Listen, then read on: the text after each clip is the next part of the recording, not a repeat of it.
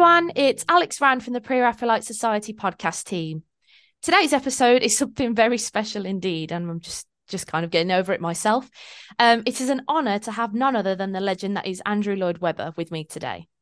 Lord Lloyd Webber, who I'm sure you all agree needs no introduction, he's best known as one of the world's finest composers and impresarios of musical theatre.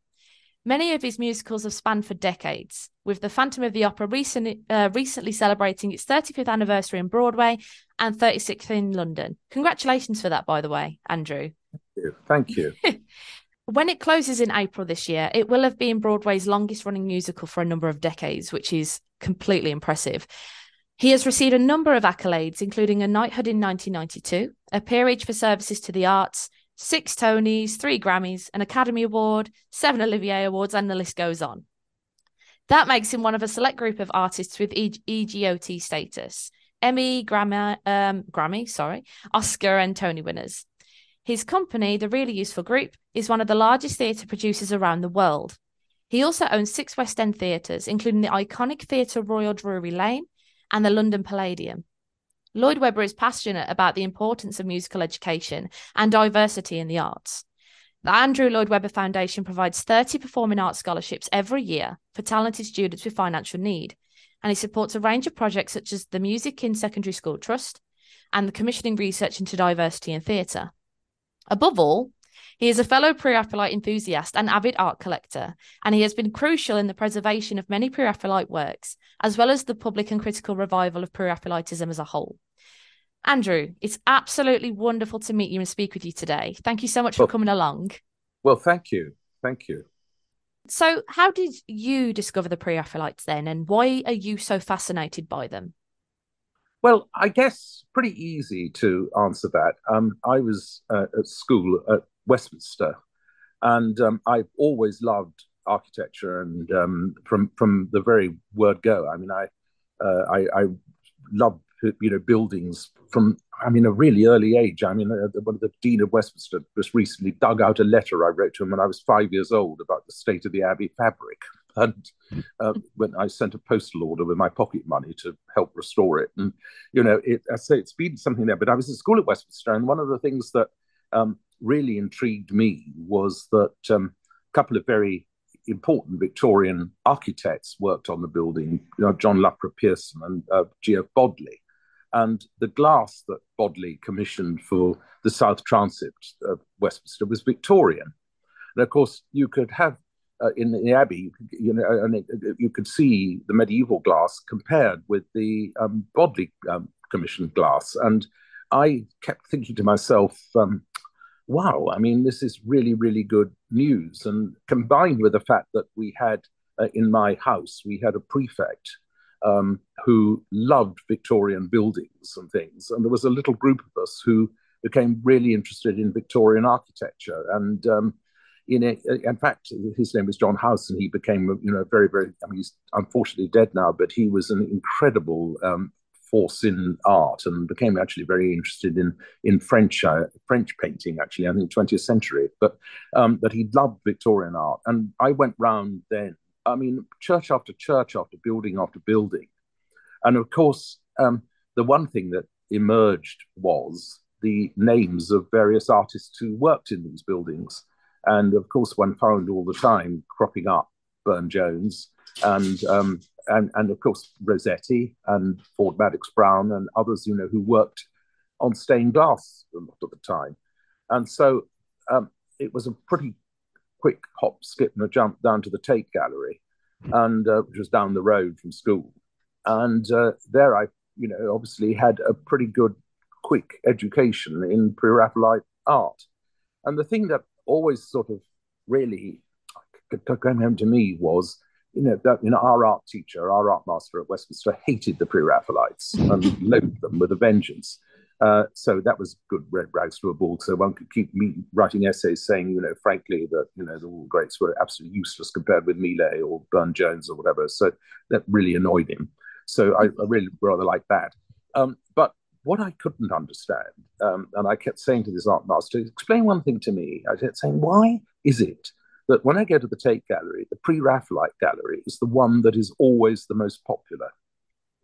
And he said, well, it's because it's sort of second division art and it's sort of, just popular taste and everything. And I said, well, I mean, okay, but the fact is people love it. And Mm. anyway, I mean, of course, and the other thing I guess is that although I mean it wasn't as cheap when I was started to be able to afford to buy the odd picture as it was in the 1960s, where it was kind of valueless, Mm-hmm. or almost valueless. It was still, compared with anything else, something that one could afford to buy. And so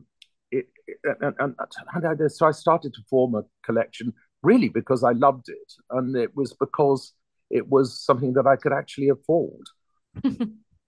It just honestly, it's such a I find it extraordinary how Pre-Raphaelitism as an art movement. It's hard to believe that so many years ago it was, as you said, it was perceived as worthless. It was perceived as valueless, and then now Pre-Raphaelitism is everywhere, and there's been such a boom and interest surrounding Pre-Raphaelitism, both academically and publicly, I think. I think So there has. I mean, but you see, the thing is it's still regarded as a bit of a side issue in art. yeah. The mainstream art critics don't really get it, and I mean, in America, for example, I mean, people don't really understand, Mm-hmm. what the Raphaelites were all about. But it. But the thing is, you see, it all comes back to everything with art about, frankly, the art market and art dealers. And so if you get a perfectly terrible artist like Basquiat, who is absolutely useless, but you get the art dealers are able to give him a backstory that seems fashionable and that it seems and there are loads of them and they keep coming up on the market. But there are very few great Victorian pictures now that make the headlines because they're all either in public collections, thank goodness, or they're in one or two private collections, and they Mm-hmm. never come up. They're not for sale, so you don't. It's a funny thing that with the Impressionists, with modern art, with say any one of the major modern artists, they're always coming up, and so they get headlines, and Victorian art doesn't. Mm-hmm. It always intrigues me, that how people get completely, frankly, conned with modern art in some cases. And I mean, look at what happened, all that business last year with. Well, I'm not going to go into it, but I mean, the modern art dealers, are really, really, they are just dealers. They Mm-hmm. could be selling anything, and Pre-Raphaelite art is rare. But I mean, I think that explains to a degree, why. There's another thing that I think um, some people find difficult, some art critics find difficult, which is that so many of the Pre-Raphaelites were also involved with decoration of churches, and some people find that tricky. Maybe I was looking at one particular art critic who absolutely loathes the Pre-Raphaelites and could be nameless, but I actually looked into his background, and he was at a Catholic school, and so you think, hang on a moment, that might explain a bit. Mm. Ran down the throat and the wrong way, and you know, but I firmly believe, that the Pre-Raphaelites and the greatest of the Pre-Raphaelites are right up there with all of the great painters. Yeah, and I think that's a really nice way of rounding that up, really, because the next question that I wanted to ask you was, if you were to define Pre-Raphaelitism as an art movement, how would you define that in your own words? Because it's quite hard to pin down Pre-Raphaelitism in a respect, isn't it? But at the same time, there is this, almost conventional shopping list that people have in their minds when they're identifying Pre-Raphaelite work. I guess it's to do, obviously, with the original idea of going back to nature and recording nature as in every kind of detail, which in itself is a bit unfashionable today, because most artists couldn't even begin to paint it the way that, say, Millet did. Um, and but I mean, as the movement moved on and everything, that sort of changed, and Millet, as we know, became sort of, in some cases, obviously more commercial, in quotes. And then in other cases, like with the Scottish pictures he painted later, they were anything but that. And they were really very personal and really, I think, really absolutely extraordinary. Um, the thing is that the Pre-Raphaelite label, if one's being strict about it, really only applies to a very, very few years. It's the early days with Rossetti and Madox Brown and Holman Hunt and all that. It's not that there aren't that many really pure Pre-Raphaelite pictures, and the term has become now very generic. So Burne-Jones, who was not a Pre-Raphaelite, is considered to be a Pre-Raphaelite. An artist like Waterhouse, who obviously was very late Victorian, he's considered to be a Pre-Raphaelite. But the actual Pre-Raphaelitism, if one was going to do, I don't know how you would really sort of really say what is the generic look of a Pre-Raphaelite picture. But I suppose really what you're saying is it's Victorian. And the very specific artists like the sort of Burne-Joneses or the Waterhouses, they were hugely influenced by Millet and the other early ones, but they went on in their way to develop their own, particularly Burne-Jones, his own world. I mean, one of the questions I always ask myself is, when you look at some of the late Burne-Joneses, and this shows how difficult it is to answer the question about how would you actually define what a Pre-Raphaelite picture looks like? Because in the latter part of Burne-Jones's life, he was painting things that, we know Picasso saw. We know Picasso was a huge fan of, when he was a very young man, of Burne-Jones. And in fact, he went to Paris to have a look at and saw 3 Burne-Jones pictures, and he was on the way to try and meet Burne-Jones in Rottingdean, but that never happened. And if you look at, say, something like The Fall of Lucifer, you see the beginning of the Picasso blue period, and you see the beginning of a sort of two-dimensional, maybe, cubism. If you look at the drawings for the Fall of Lucifer in the British Museum, you sort of see that Burne-Jones was going into a very different area. And I often wonder what would have happened if Burne-Jones had been born, say, 10 years later and had lived through the First World War, because it was the First World War where everybody lost so many people lost their young men, that was the moment where people said, oh, come on, this Victorian this stuff is junk. It's all maidens, and knights and thing. And how irrelevant this is into the modern world. But then you look at some of Burne-Jones's work and you think, what would he have made of, say, something like the First World War? And I think the answer would have been that he would have come up with something pretty extraordinary, because you see that in some of his work. If you look at the Perseus series, which I once saw out of its frame in all of them, they could have been painted last week by a really great artist. And that's kind of where the movement went. But going right back to the beginning of it, of course, it was always about being an exact recording of nature and being literally pre-Raphael. Absolutely. I mean, it's funny that you say that about the whole what if, and how would the Pre-Raphaelites respond to the world that we live in today, and how would that have impacted or informed their work? And it's always really interesting to think about think about positioning Pre-Raphaelites or the actual Pre-Raphaelite artists in the modern day world and how they would have received that. But yeah, I think it is. I mean, when you see the late Millets of Scotland, you begin to see that he was thinking. I mean, painting. I mean, I'm lucky enough to own Chill October, which he painted by the railway line, and in really pretty terrible conditions with trains going by. And I mean, that is not the work of somebody who is painting for money, frankly. I mean, he's painting something for himself, and there's something very extraordinary in that picture, which I guess is why Van Gogh liked him, or liked it. They are a strange movement in the sense that they are considered to be sort of slightly outside of the mainstream. But I'm absolutely convinced that that that among them there were really superb artists. There were the more imitative ones, of course.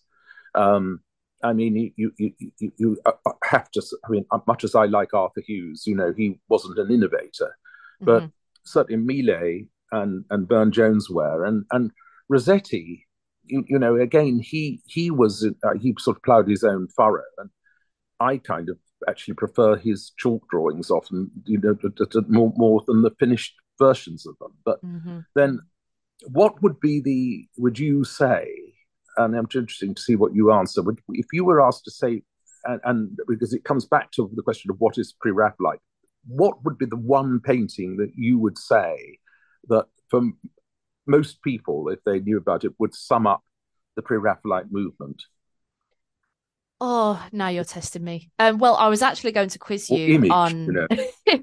on well, I was going to quiz you on your work that you have in your collection of Dante Gabriel's is A Vision of Fiammetta. Yes, Fiammetta, funny enough, we parted with in the end.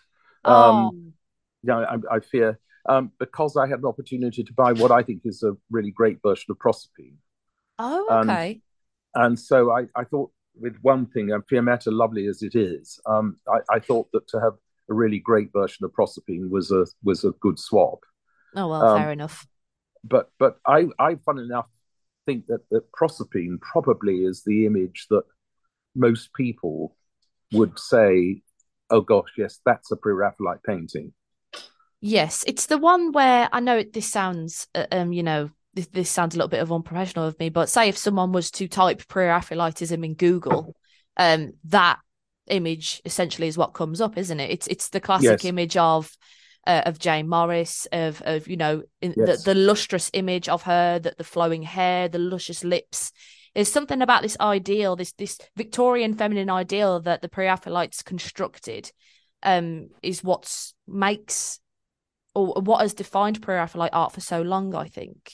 yes. It has. But of course, actually, it isn't really about languid women and all of that. I mean, when you Hmm. look at, say, Millet, I mean, he never really painted that. No, I suppose exactly.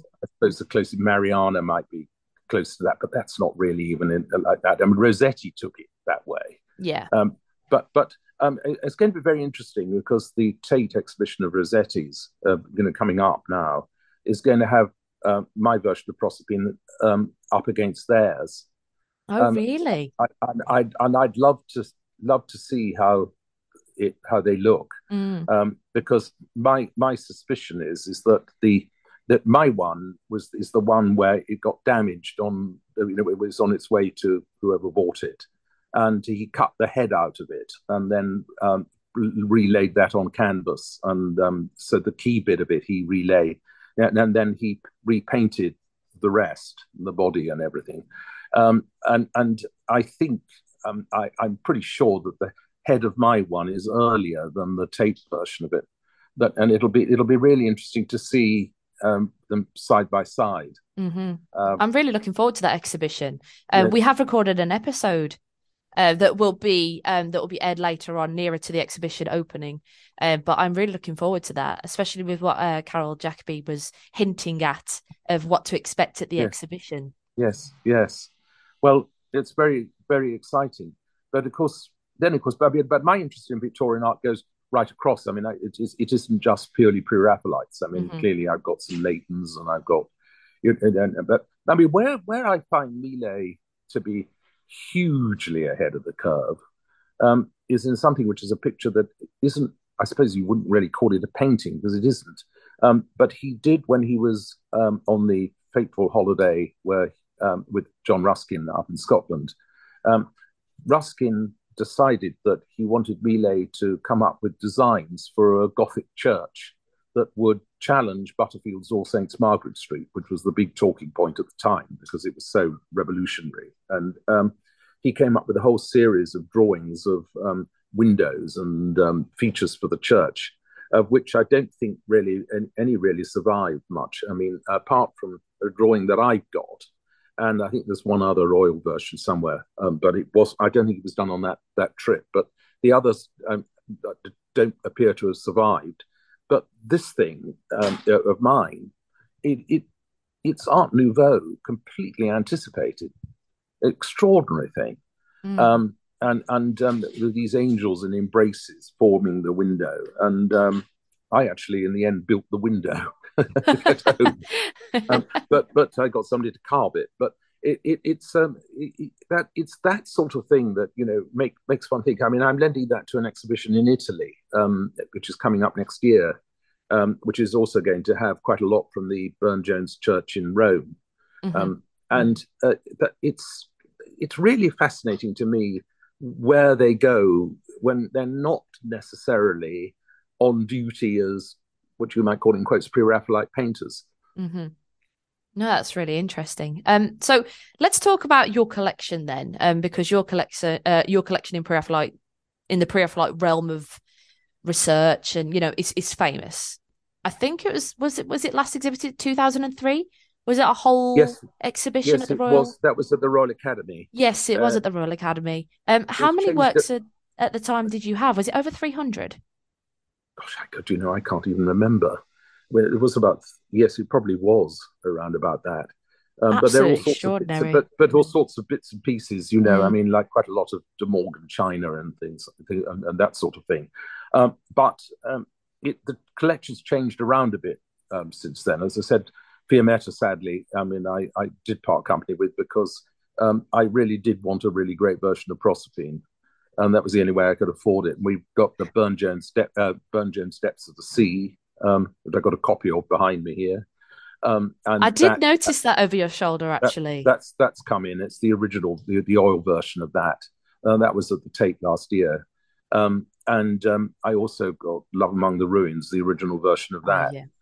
So one has to sometimes, sadly, one has to kind of finance these things. And, so I've been doing a little bit. I've been also getting, getting a few odd bits and pieces.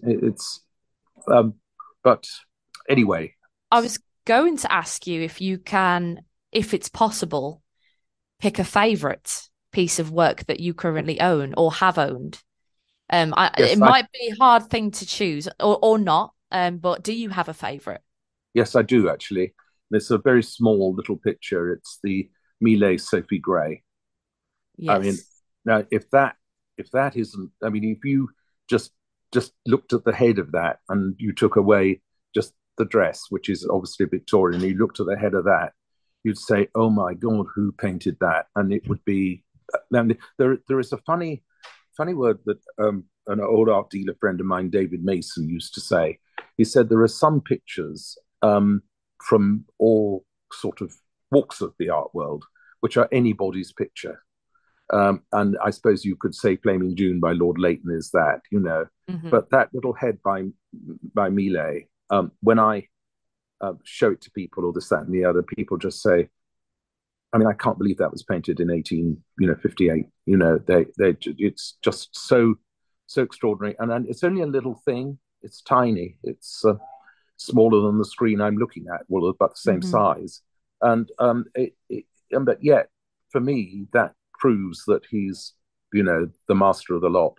Then I think I'd probably put next to that. I think I'd probably put the depths of the sea Oh yeah, because I that's a mean lovely that's one. such an extraordinary idea. And I know that Burne-Jones was obsessed with mermaids, but if you look at that mermaid's face, it's an enigma. And Yeah. of course, there's a wonderful version of that. There's a wonderful drawing of that in the Lady Lever Gallery in Port Sunlight. Um, but it's very very interesting take on everything Victorian. I don't know. Um, those are probably the two I'd pick out. I mean, they're two very good choices, I must say. But yes, both of them are absolutely beautiful. Are there any works though that you would like to get your hands on and add to your collection, or are there any works outside of your collection that really do stand out to you? Oh, my goodness me! I mean, we could be here all night if we're going to do that. I mean, not strictly Victorian. I mean, one of the things that is a little sad is that Ferdinand Lloyd by Ariel is going now to the Met on loan. Which was they had an export license stop on that, and I offered to match it, and keep it in partnership with the Ashmolean. But that was that the owner didn't want to do that, so it's gone on loan to the Met, and that's a picture I would love to have, really, Mm-hmm. because it really, its home really ought to be somewhere like the Ashmolean, um, because it's sort of very. I mean, it's such an early relay, but a really important one. I mean, of course, I mean, there are so many. I mean, if you look at the Holman Hunt, our English coasts, the Harling Shepherd, all Yeah. those I'd love to have, but they're better off where they are, Yeah, And absolutely. I like it, that people come and see my collection. We've got some Burne Joneses now hanging in the Theatre Royal Drury Lane in the bit that's open all day now, and anybody Oh, can wander in. brilliant. Doesn't cost you anything to go there. You just wander in and have a look. Oh, that's Um, brilliant. and I'm hoping to use the Theatre Royal a little bit now in the future as a place for exhibitions. I'm looking into the kind of how we could do that and whether the space really allows it, but I think it does. Mm-hmm. So I do love sharing them. I think it's great. I mean, we've got several of them going out again on loan this year, and I love groups of people coming around to have a look at them at home. They're not all at home actually, Absolutely. but there are some of them in other places. And I've got a lovely series of the Arthur and Avalon tapestries. The Burne Jones, and that there I'm hoping that we're going to have they're going to be able to have a permanent home at Kelmscott, which would Oh, be yes. we're sort of hoping that's going to be possible and looking into it at the moment. They're going off to Italy any minute, but those sort of things are probably not best kept at home, because Mm. they need to be out of the light and all that sort of thing. Yes, absolutely. Well, not to be cheeky or anything, but the next time you do host a group, consider the Pre-Raphaelite podcast team to be your Of next group course, to come of and course, visit your collection. love to, Oh, it'd be and wonderful to come around and have a look at what you've got. no, we love it. I mean, it's we have quite a lot of groups go around, quite a lot of people, actually, quite a lot of American academic institutions and things come round. We normally have half a dozen a year, um, but I love it if they're genuinely interested, and of course, a lot of students, who maybe have got a particular interest or something, if they know that I've got something. And that was the joy of the Royal Academy, because although Yeah. the collection has moved on a bit, people there is a catalogue that does say pretty much what we've got. Yeah. I would love to come and view your collection one day. Absolutely. If you're all willing to accept us Yeah. round your house at some point. So another question then. Has or would you say pre-Raphaelitism has that influenced your theatre work, or has there ever been any instances where your two worlds have kind of collided, if you will? Not really, not really, because the subjects that I've taken, I mean, I always write for the particular subject because I'm very story driven. So, Mm-hmm. and I haven't really ever taken. I suppose the closest might have been The Woman in White, but then we didn't. Again, none of the imagery really was based with the designer. Didn't really take anything Victorian specifically. Um, Mm-hmm. but I mean, no, I'm not really. Okay. I'm also curious as to whether you've been involved in, because you have kind of touched upon it throughout this podcast episode, whether you've been involved in any recent conservation work for any other works, or have you, or are you in the process of loaning any pieces out? I know you mentioned Italy. Well, yes, I mean, as I said, there's several things going to the Mm-hmm. Rossetti exhibition, and the tapestries are going to Kelmscott, hopefully. So there's normally, I would say, at any given time, probably half a dozen of the best pictures are on loan. I mean, there were a lot went to the Burne Jones exhibition at the Tate. Quite a odd one, or quite a few went to the Millet exhibition before. Um, so yes, I mean they're revolving. If you were to go around this year, you might find that a few of the best ones are not there.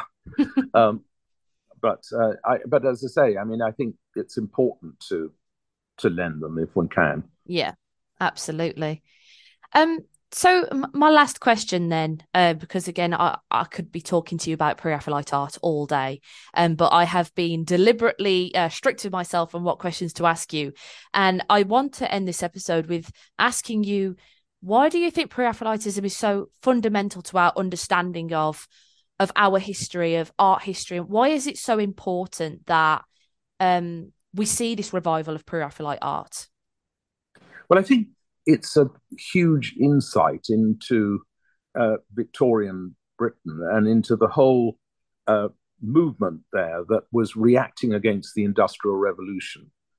And of course, the somewhat idealized world that the some of the pre-Raphaelites, offered, as well as the sort of morality element of it with sort of Holman Hunt. But it is that feeling that what they were doing was rebelling against the machine and Mm-hmm. the smoke and the factories, and to that extent, it's a fascinating insight on one level into how the artistic community in Victorian Britain was thinking. Um, but on the other, as I say, I think it's important one considers the artists individually rather than lumping them all into one thing and just saying that they are pre-Raphaelite, because that actual pre-Raphaelite moment was very short-lived. It was only really, 4 years, the most, really, Yeah. I guess. Um, and the label has become generic for the whole of the Victorian movement of a certain kind. I mean, I'm not talking about sort of Victorian social paintings or something like that, or arguably even sort of Lord Leighton. Well, he obviously wasn't pre-Raphaelite at all, but the I think what it is that it is also about beauty, and it may be sometimes it's an idealized beauty, but it's something that the very best of Victorian paintings, the very best, does appeal to people who don't necessarily understand the complexity of the depth of some other areas of art, but are really taken by the fact that these are beautifully painted pictures by Yeah. people who really, really knew how to paint. That's the thing. They really, really knew that the technique was fantastic. I mean, Burne Jones is one of the greatest draftsmen of all time, and Millet, if you look at some of his drawings, are just extraordinary. No, absolutely. And I think there is something beautiful in appreciating a piece of work that, when you think of the hours and the days, the weeks, the months that they must have dedicated to each intricate piece of detail, even if it's down to a pattern on a rug or the wisp of hair coming off one of the women's faces, the intricate details you really need to appreciate. Well, something that somebody said to me the other day, which was made me laugh actually, that Millet, for example, his attention to detail was such that in some of the portraits he has of girls, and the girls' heads, he even manages to actually make their hair look greasy because they would have been then, Yeah. And so the whole thing about the idealized Victorian look is not necessarily the case, because sometimes, they were painted in a very, very realistic way. Um, but I don't know. At the end of the day, with art, you've got to say, do you like it or not? Do you actually genuinely like it? Um, I love it. I think the best of the pre-Raphaelites, I wouldn't replace them with anything else. Not the very, very best. Much as I love all sorts of things, and I don't just collect pre-Raphaelites, by the way. But it for me a really great Victorian painting that also takes me back to the fact that when I was a teenager, they were so unfashionable, and there's a little bit of rebellion as well that I quite like. Maybe I associate the fact that they were rebellious themselves, and so I don't know. I can't really put it into words, and I can't put it into music either. Well, I think that kind of sums up and rounds up the episode beautifully. Okay. Just appreciating the essence of what pre-Raphaelitism is, and I think you've rounded that in Yes. such a beautiful way. Well, thank you very much, and I look forward to seeing you at the collection sometime. Oh, absolutely. I'm going to hold you on to that, Andrew. I'm holding you No, on to my no problem. No invitation. problem at all. Well, on behalf of the podcast team, I just wanted to thank you so much for taking time out of your day to come to talk to me, and recording an episode for the podcast and supporting the Pre-Raphaelite Society. And it truly has been a pleasure, and certainly a career high of mine, must I say. Well, thank you very much. You're very kind. And lastly, I just wanted to thank the listeners as well. Thank you as always for tuning in and remaining loyal to us. And we look forward to seeing you at the next episode of the podcast. Okay. Goodbye.